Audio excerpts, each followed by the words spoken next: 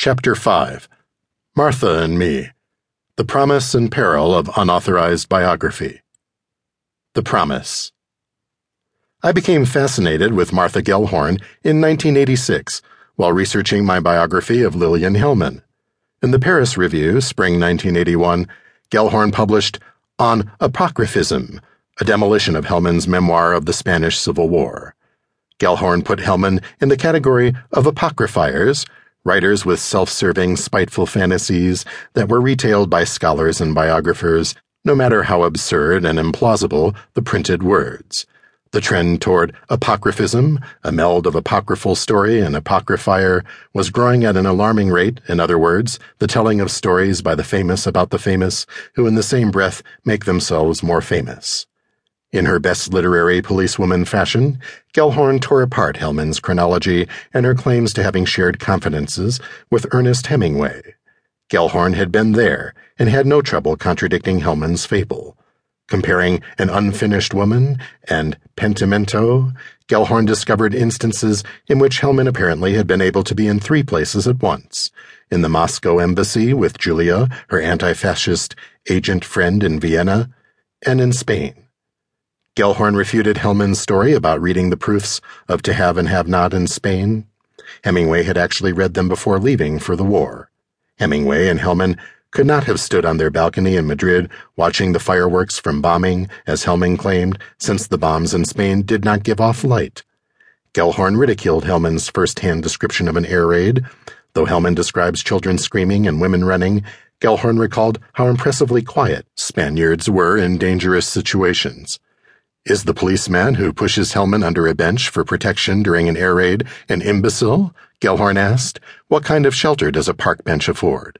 That could not be Hellman's attempt at humor, could it? Gellhorn wanted to know. Of Hellman's description of a plane dropping down and setting loose a bomb that slowly floated like a round gift-wrap package.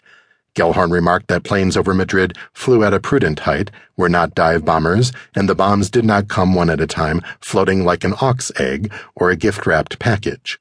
At the most, Hellman had spent 3 weeks in Spain, Gellhorn calculated, and her incomprehension of that war is near idiocy. In Gellhorn's memory of their brief meetings, Hellman was a grumpy, sullen presence, and no match for her splendid companion, Dorothy Parker, who showed none of Hellman's conceit. Gellhorn considered most of Hellman's scenes in her memoirs between herself and Hemingway to be sheer inventions, especially the one in which Hemingway compliments Hellman on her courage, saying she had cojones after all. In my opinion, Gellhorn concluded, Miss H has the cojones of a brass monkey. The tough talk reminded me of her ex-husband, Ernest Hemingway. Built-in falsehood, children, is bad. Gellhorn began her article in a fair imitation of Papa. Gellhorn's wonderful combination of outrage and humor intrigued me. Did she have more to say that I could include in my biography of Lillian Hellman? And so I wrote to Martha Gellhorn.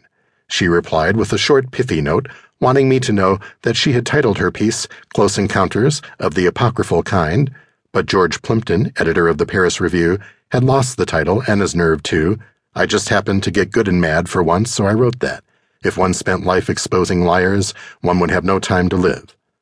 She also volunteered that Hellman had been cruel and false to Dorothy Parker, and proceeded to elaborate the conviction that Hellman could not be a true friend to any woman because she was ugly. Of course, Gellhorn conceded there were ugly women like Golda Meir and Mrs. Roosevelt who have been endearing, but these were only major exceptions to the theory. Gellhorn really did not have much to add to her Paris Review article. Still, I liked her chatty but blunt tone. What she said about Hellman's looks came back to me when certain reviewers claimed I made too much of Hellman's ugliness, even accusing me of clinging to an ideal of beauty exemplified in Marilyn Monroe, the subject of my first biography.